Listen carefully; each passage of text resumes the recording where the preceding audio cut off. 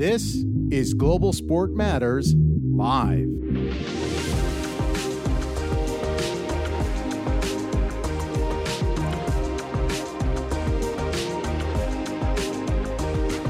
Well, hello, everyone, and welcome to our GSM Live for Friday, May 29th, 2020. My name is Andrew Ramsamy, and I'm the Director of Digital Content for the Global Sport Institute and Global Sport Matters at ASU.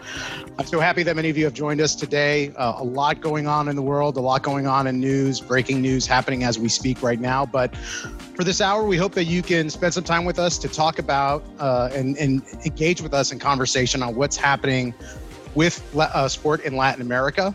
The video you just saw was actually produced by a friend of mine in Texas. His name is David Blue Garcia, and he produced that spec spot for Nintendo all by himself during this pandemic as a sign of boredom.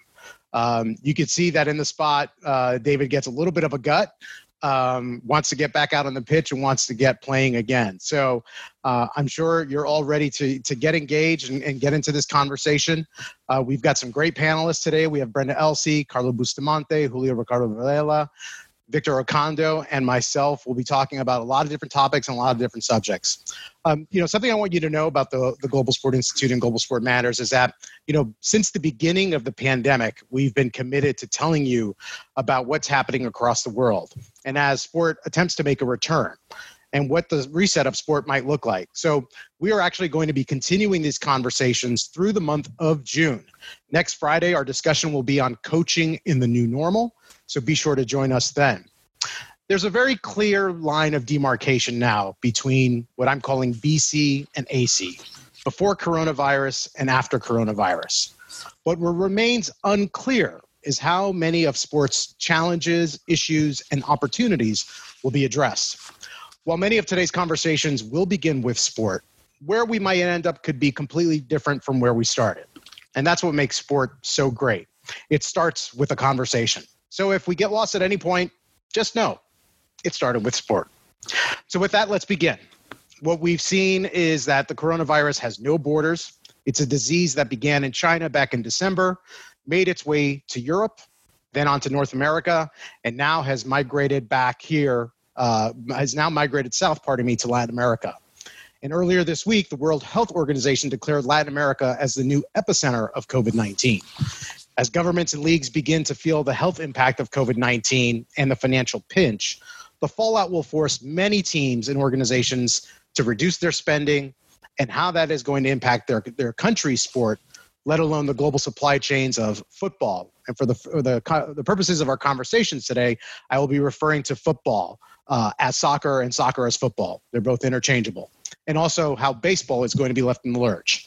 So joining us for our first segment today are Julio Ricardo Varela and Victor Ocando. Julio is a journalist. He's a senior executive at Futuro Media, which produces NPR's Latino USA, and he is co-host of In the Thick. And Victor is an international sports lawyer, lecturer, and external legal counsel for soccer clubs and agents in Venezuela, South America, and Europe. Gentlemen, welcome to the show. Hey, how are you? Good. So, Latin America is a large grouping of countries, each with their own leagues, their teams, their politics, their governments, and their economies. How has COVID-19 impacted them as a group, but also individually? So, Julio, we'll start with you. Yeah, first of all, rest in peace, George Floyd, because it's very hard. I mean, as a journalist, I'm actually glad that I'm talking about something that I'm passionate about, but I can't. I'd be remiss to not acknowledge what is happening in the United States right now is historic, and just want to take that moment. But to give this context, Andrew, I want to when you said pandemic, I really want people to think about what it means about this COVID epidemic impacting Latin America. So I don't think a lot of people know that Brazil is the number two country in the world right now with the most COVID-19 cases. And then if you go down the top 35 countries, you have Peru at 11. You have Chile at 12, and that is recent.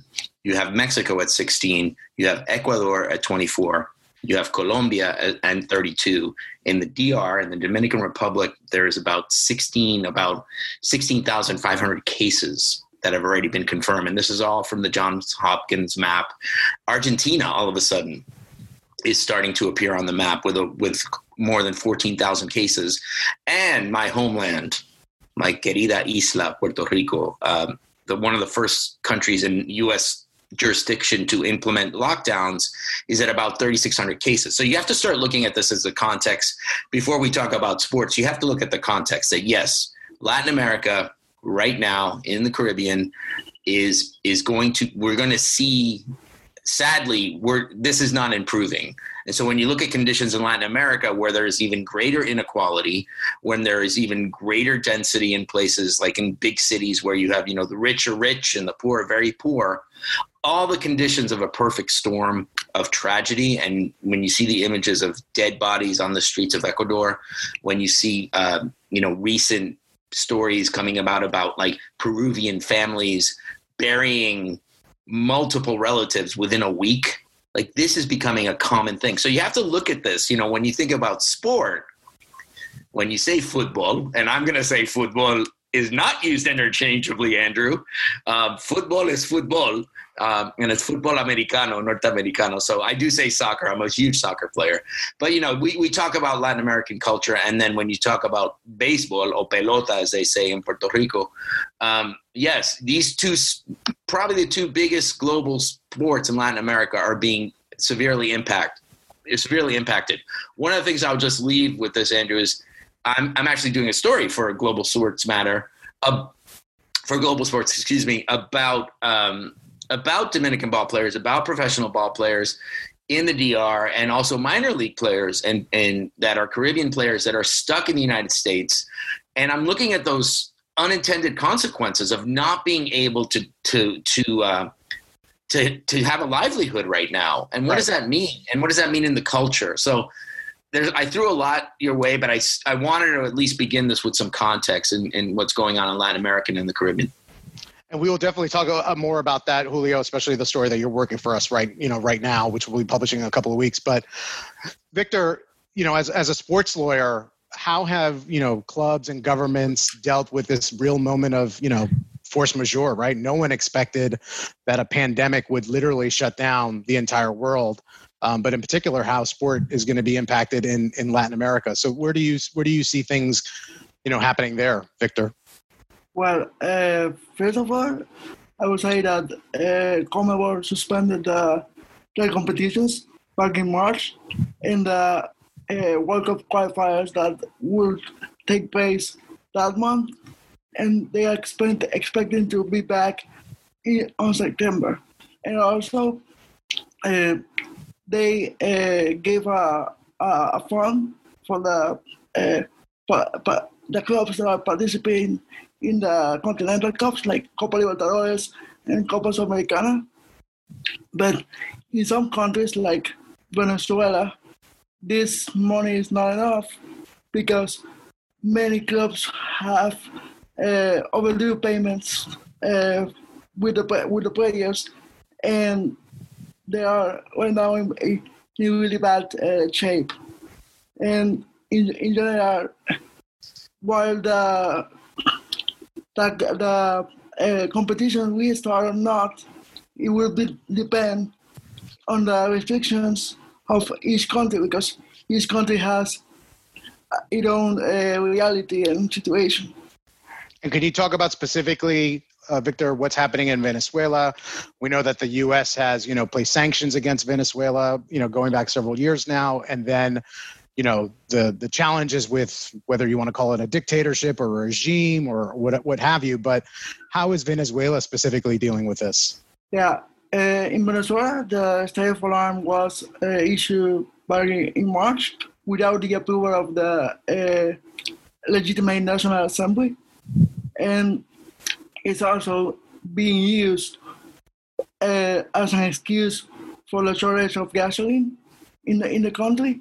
And the ground zero of the pandemic or the outbreak in the country started in the Margarita Island in the state of Nueva Esparta, where 83 people were infected that are related with two baseball players from a well-known academy that produce MLB players that went to Dominican Republic and then went back to Venezuela. And this topic is important because the regime also arrested some staff of the academy because they gave information about the people that were infected to the legitimate government. So that's the actual problem in baseball. And recently, the president of the Venezuelan Baseball League, he admitted that probably the league will not be played in October due to the situation with the COVID-19 and also with the economic crisis in Venezuela. In other sports like football, we are referring to soccer as football. Football. We're just going to say football. We're going to just say football. We're going to convince Andrew. He's getting soccer. I said it, but excuse me. Yeah, you see, you right. Yeah, let's say football. The Venezuelan national association, they suspended the competition back in March, but then recently in May, they avoided the season and avoided all the results. And they are expecting to be back in September if the conditions allow to be back. And as I said, condition, it means if the regime allows sports to be back. And one point I wanted to highlight about this topic is that the Medical Commission of the Venezuelan National Association, they highlight the situation that the tests are not for public access for the private organizations. So it might happen that the most of the coaches and players are not going to be tested. So that gives like another situation that they might require CONMEBOL or the league to assume the cost of the test because the tests are only managed by the national health system. Right. And both, Victor and you, Julio, you kind of touched a little bit upon, the kind of contingent relationship that exists between Latin America and the United States and, player talent and availability. Julio, I know we talked about the story that you're working for us. Can you tell us a little bit about what you're hearing from some players that you're talking to about, this moment of being in limbo? Yeah, I mean, there's a lot. I mean, not only from a cultural perspective, when you think about Major League Baseball having, 25 to 30% Latino, Latin American ball players, and that goes into the minor leagues. And I know we're going to have Carla, the Mexican League, because this is all connected, right? And so, this is a livelihood. Right. So when, you lost your job and when you get into these issues of like union and what's going on, I mean, you can only like train so much. There's a lot of Dominican ball players I'm beginning to talk to who are like training and helping charities in the DR, but there's no activity here. And so when you start looking at the fact that, we should be in the middle, we're at the end of May, right after Memorial Day. Like, right. This is when summer starts and baseball takes over. And I mean, we would start to talk about the All-Star break. I mean, yeah, exactly. And like people like look at it through an American lens, but they don't stop to look at like what these Latin American ball players mean to Latin America, right, to the DR, to Puerto Rico, to Venezuela. Like it's to me, it's like you follow these guys like superstars, and to not have it is you miss out. I mean, we're missing out on these unique cultural moments,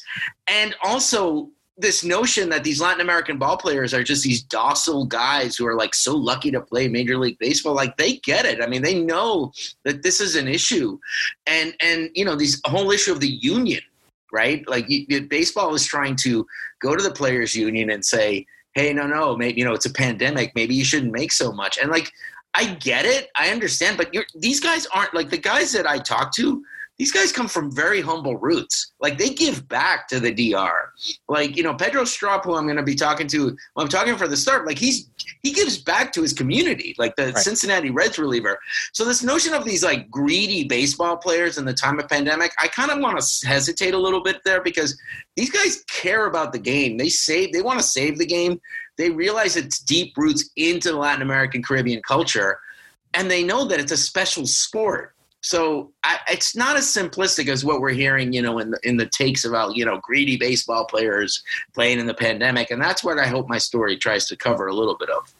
Well, and to your point too, right? So many players do come to the U.S., might play in the minor leagues, hoping to get that chance to get into the major leagues. But once the season typically ends here in October, and we'll talk about this with Carla later on, they return back to their home countries. Livelihood. Right. And then they continue to play baseball throughout the year, which then turns into the Caribbean League or the, Caribbean Series. I mean, there's this whole interdependency on what gets decided here. Right. So, Victor, and, kind of in wrapping up this segment, you came to the U.S. just as, Venezuela's crisis was beginning to escalate even further, sanctions placed against Venezuela. How does a country like Venezuela, under this immense weight and pressure, move forward with baseball and football? Yeah, I believe it's hard because, like, in sports in Venezuela, in football perspective, they don't have any, like, actual income from sponsorship or TV rights or anything like that happens in other countries of South America. So the money that sustains the industry only comes from the owners, and that's very difficult. And in the baseball perspective, recently the DirecTV was shut down by the regime agency of telecommunications, and this happened because the agency required that AT maintain two channels that are tied and sanctioned by the U.S. government, and they couldn't, like, make business with a sanctioned company by the U.S. And this is important because DirecTV broadcasts the most of the games of the Venezuelan Baseball League, so they won't have that income too. So it's really challenge for the sport to move forward because it's in the midst of humanitarian crisis, economic crisis, and also COVID-19 crisis. Right. It's a really challenge. Well, Julio and Victor, we will, continue this conversation. We'll have you guys come back later on in the show to talk about more of this. Just this week, the Mexican national team announced that they are not going to be playing in the U.S. until fans are allowed back into stadiums, meaning El Tri is unlikely to play in the U.S. this year, according to the Mexican Federation president, Jon de Luisa. So with that, we're going to do a poll. Some teams have come up with very creative ways to get back up and running by creating virtual experiences like pumping in fake crowd noise, creating interactive apps so that fans can virtually cheer and even boo. One team has even erected large video screens around their stadium so that fans can show up virtually on a Zoom-like call, and their faces are displayed on these screens so that the team players can see. So the question for our poll is, are you willing to participate in sports if a virtual spectator option was offered? So option 1 is yes. What's one more Zoom call? Option 2 is no. The last thing I want is another Zoom call. Or, what's a Zoom call? So, Victor, would you take the option of going to a virtual game? If that were an option, would you want to be a part of that? I am not actually following the Bundesliga right now because we are the public and it's hard to feel the same, but maybe if it's a virtual environment that everyone is making some kind of noise, I definitely would be looking forward to assist to an event like that. And Julio, would you want to participate virtually by whipping out a nap and hitting yay or boo? No. I want to go play. You want to go play? I want to go play. I'm a futbolista. I play in an over 50 soccer league, and I have a pancita. I have like a gut, and I just want to go play. And I do want to watch the games on the pitch, and I want to watch it on television, but I'm okay. I mean, I just want to play, and I want to see some games, and that's about it. Well, and I see some really good questions coming in from Gippy and from Sam, and Gippy and Sam will actually take your questions later on in the show. Kendall, do we have the results of our poll? Sure do. So nobody is wondering what a Zoom call is. Surprising, right? That's good. Thank God we're on one, right?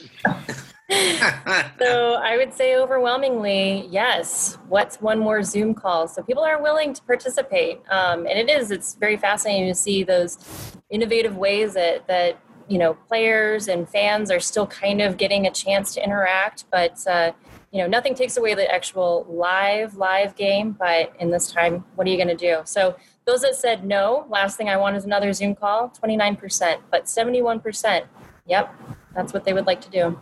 All right, Julio. So we have started your new virtual spectator fan club to see you back out on the pitch. I hope, yeah. Okay, we'll see. I mean, I don't even know. My touch is so bad right now. It's like if I got a soccer ball hit on my foot, it would probably go like 80 yards the other way. It's so bad, but one day. All right. Well, moving along on to our next segment.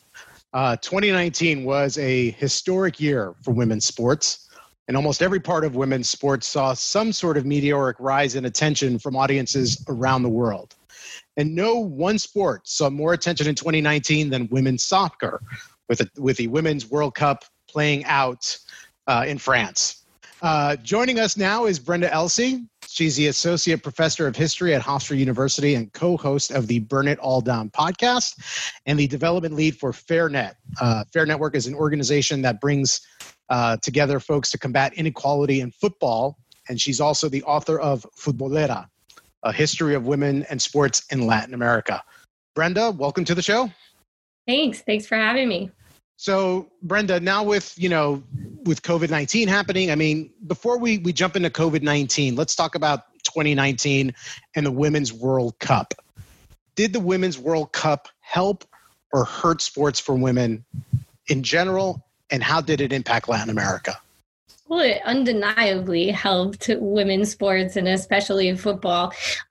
Also, it's important to understand that the qualifying for the Women's World Cup in South America in CONMEBOL is done with a very short tournament, and that's called the Copa America, that also qualifies them for the Olympics and the Pan American Games. We can talk about inequality there for sure.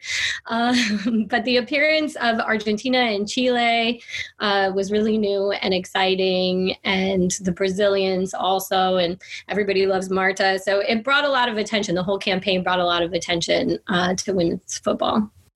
So I'm assuming that momentum and that energy was coming into 2020. Everyone was feeling this kind of renewed sense of purpose around women in sports, and in particular in football. And then boom, COVID-19 comes in, and now what? Where do things stand? Well, it's really important to sort of get the landscape of Latin American women's football. And when I say Latin America, so I'm including also Mexico, which had a really exciting couple of first seasons to their women's league. Colombia had a couple of great seasons with the Di Mayor.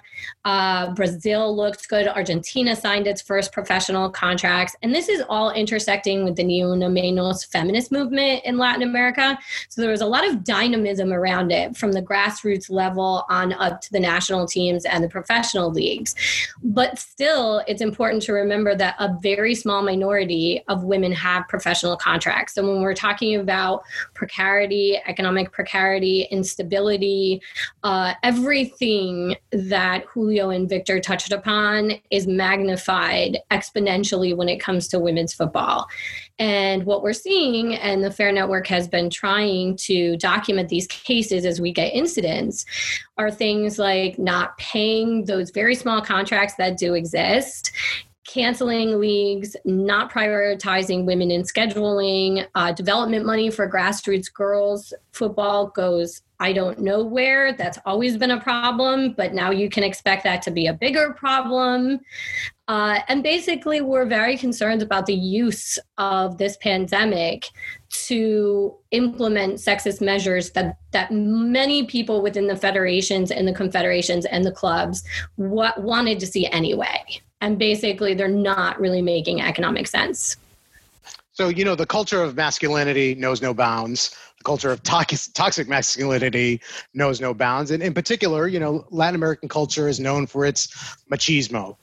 How does this moment play into that? Is this a moment for organizations like yourselves to kind of speak up? Is it a moment for women in sport, in particular in Latin America, to be able to speak up as well too?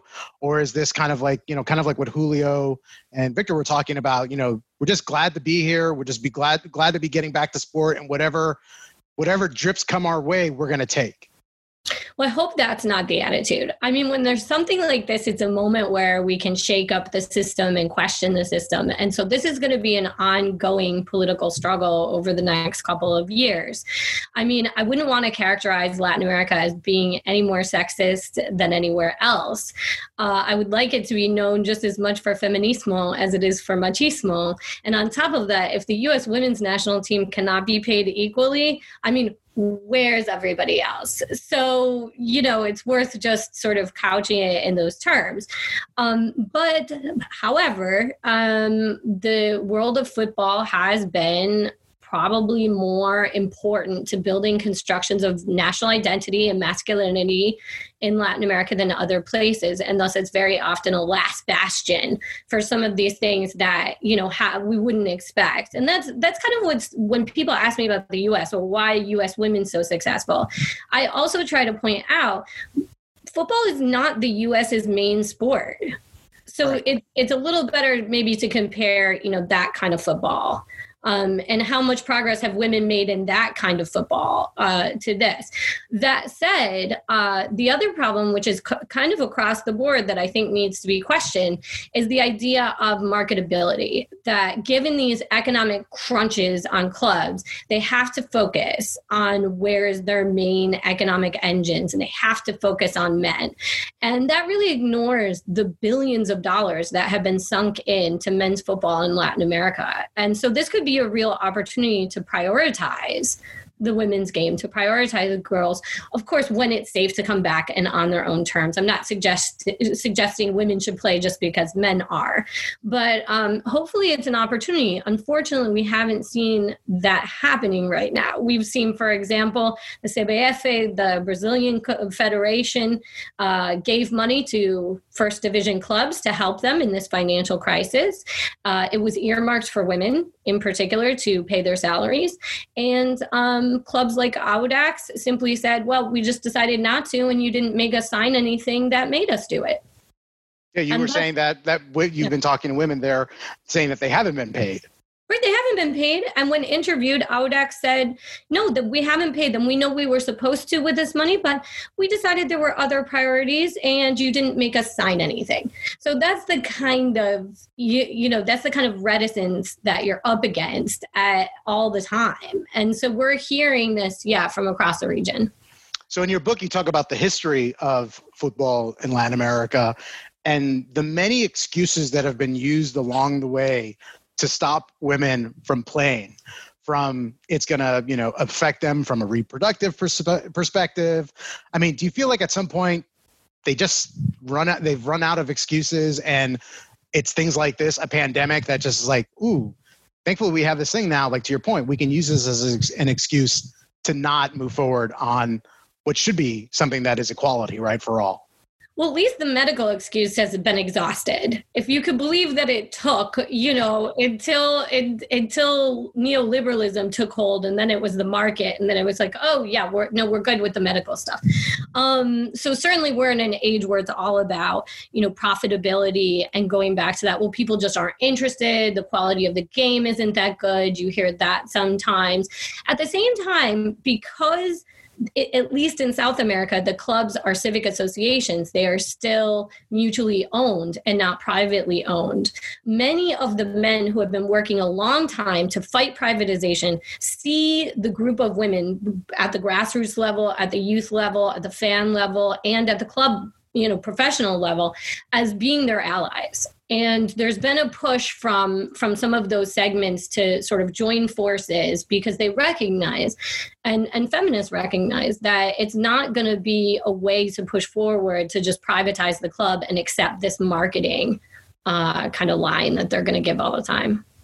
I know we talk about Latin America as being, again, this kind of monstrosity, but if you could point to like one group, one country, or one team that's actually moving this forward, who or what is that one group or one team or one country? I wish I could tell you. I could tell you that these women are working very hard, throwing everything they have at it. Not only do they have to be athletes, but now they have to be activists. Now they have to be, gender equality specialists, marketing managers. I guess one of the best success stories so far, there's two, one in Argentina where Tapia, the president of AFA, the federation in Argentina, said, we're not going to go through with the contracts. Again, remember, this is only half of the team has contracts. And the pushback was so strong that within about 12 hours, he had to take that back. Also, the Colombian women's open letter to the country Club Independiente, for example, said we're doing a 50% salary cut across the board. Well, those women only make $225 a month. So 50% to them is simply a matter of eating and rent compared to the Colombian men. And they were able to get them to backtrack too. So there are success stories and there's tons of people fighting the good fight. Well, this actually sets up really good to talk about our next poll, which is, what is the most important issue to advance women's sports and which one should we address? So option number one is pay equity. Option number two is more ability to play. Option number three is more media coverage and attention. Option number four is more women in leadership positions within men's sports. Or option number five, more women in leadership positions within women's sports. So as we're taking that poll, Brenda, what would you think would be the most important issue if you were to rank those, 1 to 5? I think more women in leadership positions. The men and women are governed in Latin American football by the same governance organizations. So I guess that makes me say men, since it's dominated by men. But I kind of think about the transparency issues that have happened. Usually the most corrupt federations are the ones with the worst gender equity. And we have found that there's a history of putting women in those leadership positions, that changes considerably, and you get more of the money that's supposed to go to development, and this counts for boys' academies as well, going to the right places. All right, so Kendall, how are things looking on our poll? All right, so we're kind of split here. Interestingly enough, Brenda, you might find this very interesting. So pay equity, 25% said that was most important. More ability to pay, 4% said that's most important. More media coverage and attention, 13%. But relatively split right between more women in leadership across both men's sports and women's sports, each with 29%. So that's pretty fascinating to know that we need more women in leadership, is what it sounds like. What do you think about that, Brenda? Yeah. Is that a bad idea? I think that's a really good idea. I wish they were all in charge of the bodies that be, because it would be great. We've never had in CONMEBOL a permanent position held and elected by a woman. Do you think that this could be a moment where that becomes kind of like this pivot point where someone does go in and say, hey, now is this opportunity to really think about this? And if someone were to do that, where could that change actually occur in leadership? I certainly hope so. I do think there's a lot of scrutiny right now on FIFA and their race to protect the people who need the least protection, to dig into that billions of dollars of, I don't know, money that they have. And the New York Times reporting that they're just, so worried about the Euros and the Premier League. And you want to say, hey, let's put this towards people who really need it. All right. Well, we will come back with you with more on that. And that tees up, now our next segment. We're going to go to Mexico. We're traveling around the world on GSM Live and going to Hermosillo, Mexico. Joining us is Carla Bustamante. She's the communications director for the Naranjeros de Hermosillo. The Naranjeros are part of the Mexican Pacific League and have been around since 1945.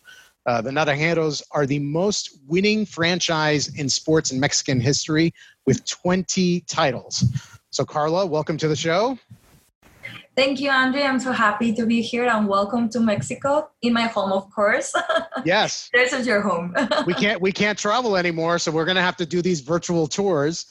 We have been using this phrase with Naranjeros. We are safe in home. So we are safe in home, right? So what is it like? Carla, what is it like to run PR and communications for a baseball team during a pandemic from home? It has been a little chaotic because I think everybody are here right now. We work in media and we work in marketing or communication and that kind of stuff. And we had more work during this pandemic, right? Because there's a lot of things to communicate. It's much better to communicate than don't communicate. So it's like we need to do something else, and sometimes trying to entertain our fans, not talk about the COVID, because everybody knows about the COVID right now, but trying to do something different and try to be empathetic and try to be warm with our fans and trying to be different. And I noticed that the Naranjeros have been very active on social media, almost posting every day, engaging with your sponsors.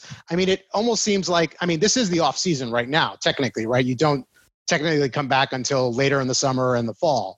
But yeah, how is it to feel like in that world of like, yes, there's a pandemic, but we're also still doing what we're doing? It was a conversation that we have in our organization. It's like, we are not in a baseball season. It's like what we need to communicate. And he said that, we want to engage with our fans and we want that they knew that we are here from them. So it's like we need to talk and let's have this conversation, but in a different way, right? It's like having activities like coloring pages and lives with our players, following them during this quarantine life, how this are training, how they're cooking. It's kind of been a different content, and it has been a little crazy because we are starting posting like every day. But I think it's like the people and our fans are enjoying that, and we are happy with that. How's the team doing? How are they feeling about potentially coming back in the fall, or maybe not, depending on how things all play out? We talked about the kind of interdependency of whatever Major League Baseball does has a ripple effect. And I know we had talked about that next year. The Caribbean the championship is supposed to be in Mexico, right? So, how's everyone feeling? Well, yesterday we have a little more information because we're like finally seeing a little the light of the end of the tunnel, because the other league from Mexico, the Mexican Baseball League, give a press release about their league. They are saying that, of course, if the government approval, they're going to play on August, the first days of August, and they're going to have more than 40 games. So they're going to end at the end of November. It's supposed our league starts on October. So, today there's going to be a meeting with all the president of the Mexican Pacific League, and they will start talking about that and how that's going to affect us. Because we are still believe that we can play, because there are several months ahead, so we can play still that. But we don't know what is going to happen when the other season will be still playing. Is November. But I think and I believe that we can play with all the other players that Julio and Victor were saying before, because it's a domino effect, right? It's like there are more than 1,000 players that were fired during these days from minor leagues, so they don't have a job. So of course, maybe they are desperate to play, so they came to our league, or even the Mexicans who are desperate to play, they can play in our league. So we are sure that we can have our season, and we must believe that. And one of the things that the Naranjeros does is a summer camp, right, for kids. You had talked about, and when we last spoke, you weren't sure if you were going to do it or not. Where do things stand with the summer camp? Yeah, we don't believe we are going to have the summer camp because it's for kids. For sure, we need to be first sure about the health of our kids and our coaches, and everybody knows that it will be secure for them. So I don't think so that's going to happen, because normally and the regular days from the summer camps are in July. So it's like very soon, and I don't think that's going to happen. But we were trying to do it in a different way, like in a virtual game, and maybe trying to give classes for kids or lives, like they can learn from other players or other coaches. One of the things you had talked about was esports and participating in that. What are the Naranjeros doing there? Yeah, we started, it was like, let's try to figure it out how we can play. It's like, it's not a baseball season, but it will be nice. So we started like 1 month ago, and it has been very awesome because we really enjoy that. Even the first game, I was with my jersey and my cap, and I was cheering on my team, even with was just virtual, and I was so happy with that. And we also invite one of our players to play and see them on camera by Skype and all this thing. And we'll start playing against other teams from the Mexican Pacific League. So we already have 4, and we already have the first one on television.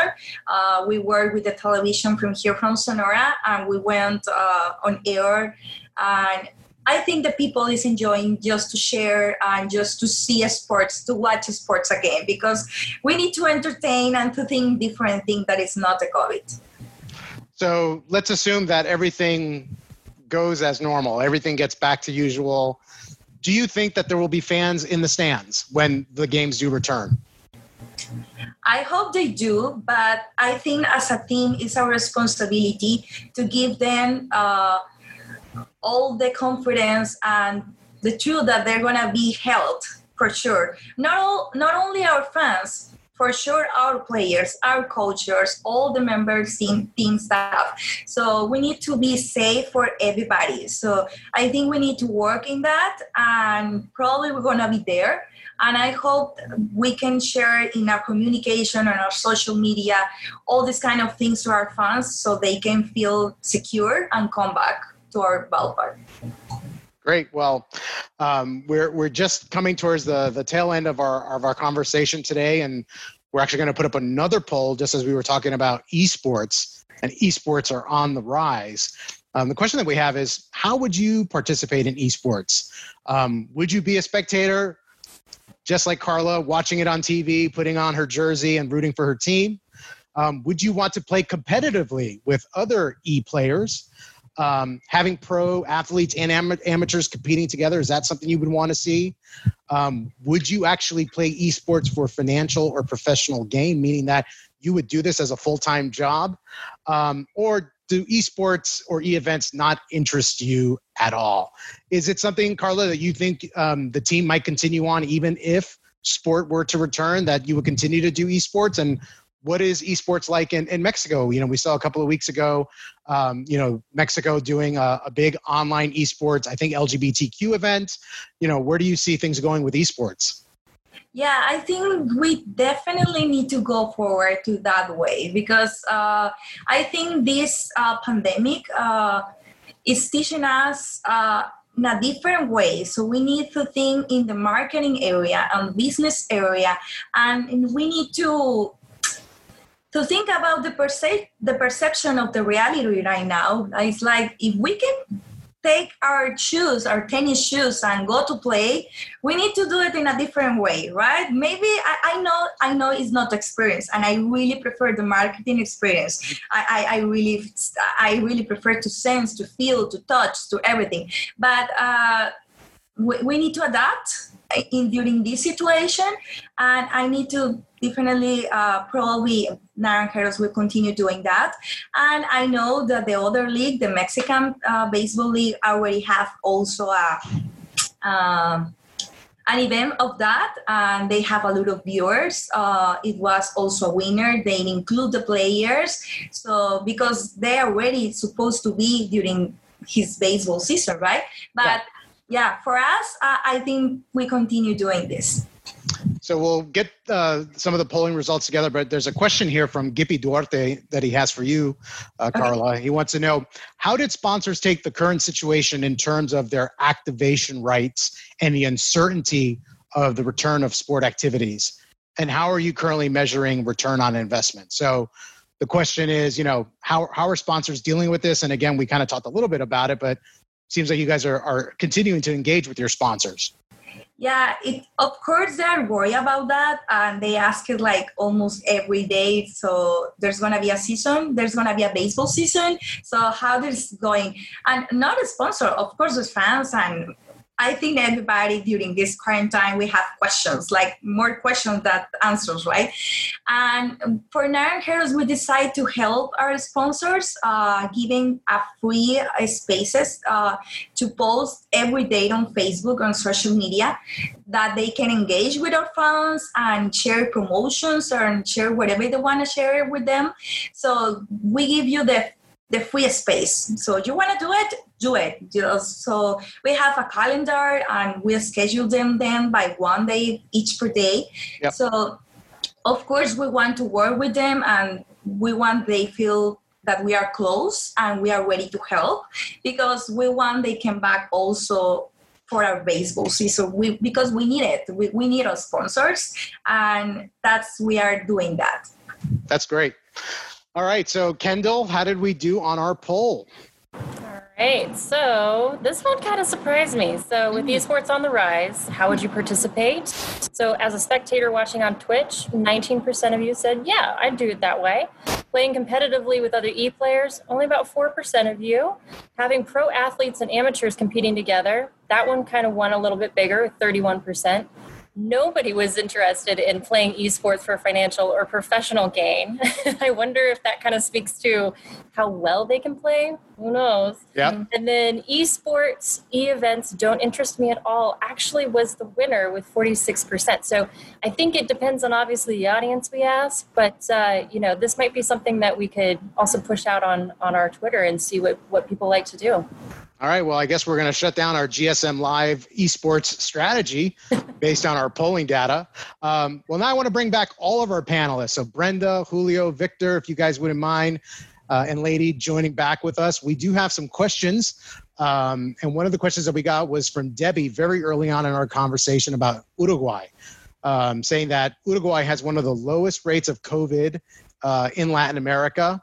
And it started to reopen this week. Can you talk a little bit about the return of sport there and what the long-term impact might be for Uruguay's lower rate of the virus compared to other countries? So I'm not sure if Victor, Julio, Brenda, whoever wants to take it. I mean, I think we need to be careful of saying like what country has the lowest rate. And I'm not trying to knock the question because I think it's very important to look at the fact that we're just beginning to see, at least in the Southern Cone, no one was talking about Chile 3 weeks ago.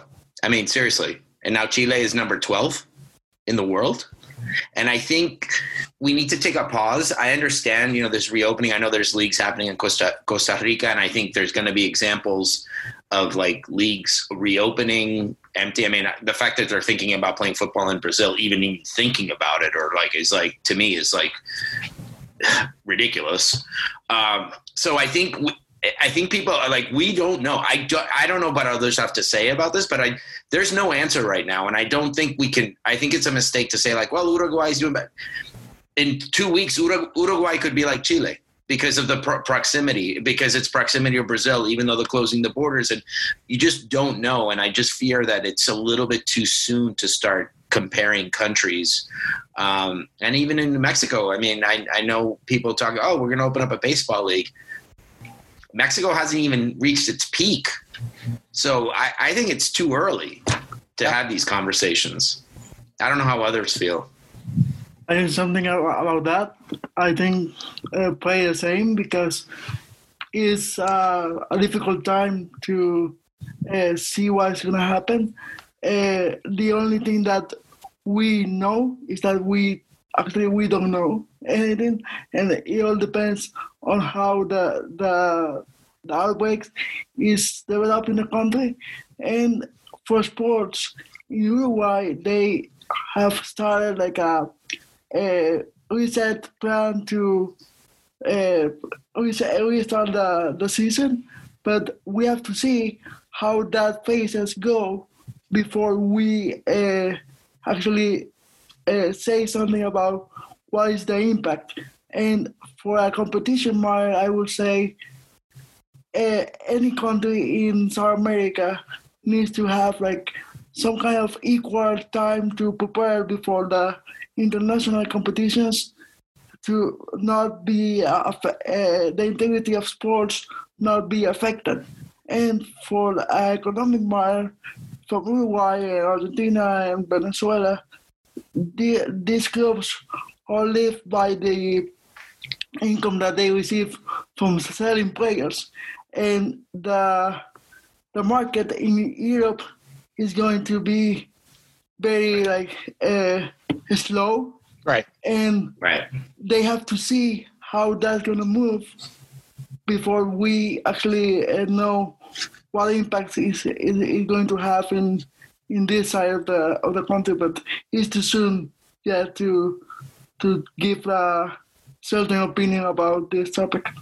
I mean, this is like dominoes meets Jenga meets a Rubik's Cube meets that finger game that you play with the numbers. I mean, it's really complex, right? And if anyone has idea of what they think it's going to be, they're just guessing, right? I mean, everyone at this point is just guessing. So it's a Jumanji game. What was that? Jumanji game? It's a Jumanji, yeah. Well, but it's also a lot like Monopoly. That's true. I'm with you there. Whoever's got the money, it's all about money. Particularly when you're looking at 2022, and I think Victor's point is really important about the integrity of that competition and what different confederations are going to come out with, because those transfer windows are going to be changed up real quick, would be my expectations. There's going to be a lot of pressure on FIFA to loosen that window, to loosen the windows, to loosen the regulations a little bit. And I would be stunned and am stunned that they think 2022, which was already changed, which is already highly problematic, is going to just, keep going. But CONMEBOL is certainly crossing its fingers. And, when it comes to FIFA and all football associations out there, they're always doing it in the best of interest of everyone, and no money involved and nothing. You know what I'm saying? That's me being sarcastic, but I'm just saying this is all, in the end, we can have all these questions, but what it comes down to, this is about money, dinero, plata, lana, pesos, however you say it. And that's what's going to dominate sports in Latin America. And as sad as it is, like the inequality of this region that we call home, that we are formed, it's all going to be, I don't have a lot of hope in change because I know the history of this region and it makes me sad. So, but I stay hopeful. So I'm going to throw it back at you. This is going to be our wrap-up question for the entire panel. And if you could do it, within a minute or so, what is the one thing that you are hopeful about? If there is hope, just a little bit of hope. What's been a dark week? grassroots feminism, intersectional grassroots feminism in Brazil, in Argentina, in Mexico, in Chile, all over the region. I have hope in the way that they're looking towards the future and the solutions that they put up in their individual countries. And I think that's the place to look, honestly, is to keep promoting those ideas, promoting, women in men's sports leadership, fine, women in women's leadership, fine, women, girls, trans, LGBTQ movements. They are vibrant and dynamic, and they are coming up with a ton of solutions. Yeah. I think from a baseball perspective, I think baseball needs to realize that Latin American ball players are saving baseball. And my hope is that becomes real, and it just doesn't become like Latin night or Latin month, or let's put on like Spanish on our jerseys. Yep. I really think that like the pipeline is what has saved professional baseball. So let's be real, and let's look at like immigration issues. Let's look at like pay issues. Let's look at like how how these young kids get exploited, and let's rethink the scouting system and the recruiting system. And I think those days are over, and that gives me hope.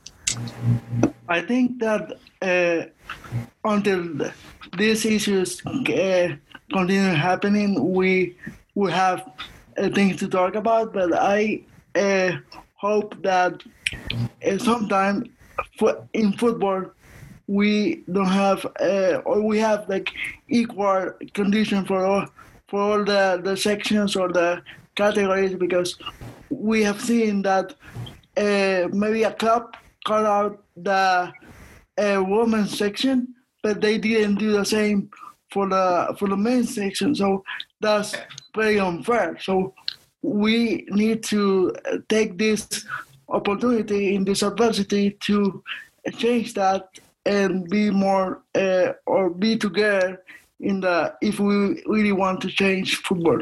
And I know FIFA is working hard on that, but it's more to be done, and I really hope that change in the near future. And Carla, you'll have the last word.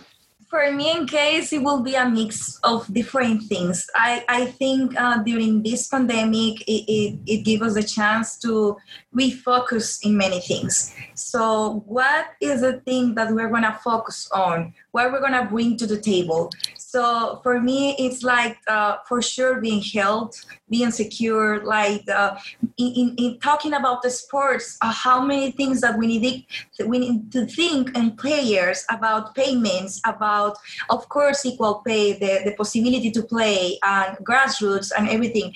It's like, I think this gives us the chance to feel different, to be different, and be more empathetic. So it's like, we need to reorganize our ideas and what we're going to bring to the table the next time that we can really be on a table with many presidents or in the sports area that they have in high levels. So let's think about that and how we can change that. Well, great. Well, I want to thank all of our panelists today for joining us. Carla Bustamante, Brenda Elsey, Julio Ricardo Varela, and Victor Ocando. Thank you so much for being a part of this today. We really appreciate it. I would encourage everyone to follow them on Twitter. These are probably some of the most active people on Twitter right now talking about sports. So, we'll see how this all pans out. And with that, I will then turn it back to Kendall. Oh, no, one more thing. Forgot to mention that. Join us next week for our next GSM Live on Friday, June 5th, talking about coaching in this new moment, in this new normal. So thank you everyone for joining us today. We'll see you next week. Thanks for listening to the Global Sport Matters Live podcast. If you like us, be sure to click on the subscribe button. For the latest sports stories from around the world, visit globalsportmatters.com or follow us on Twitter @GlobalSportMTRS.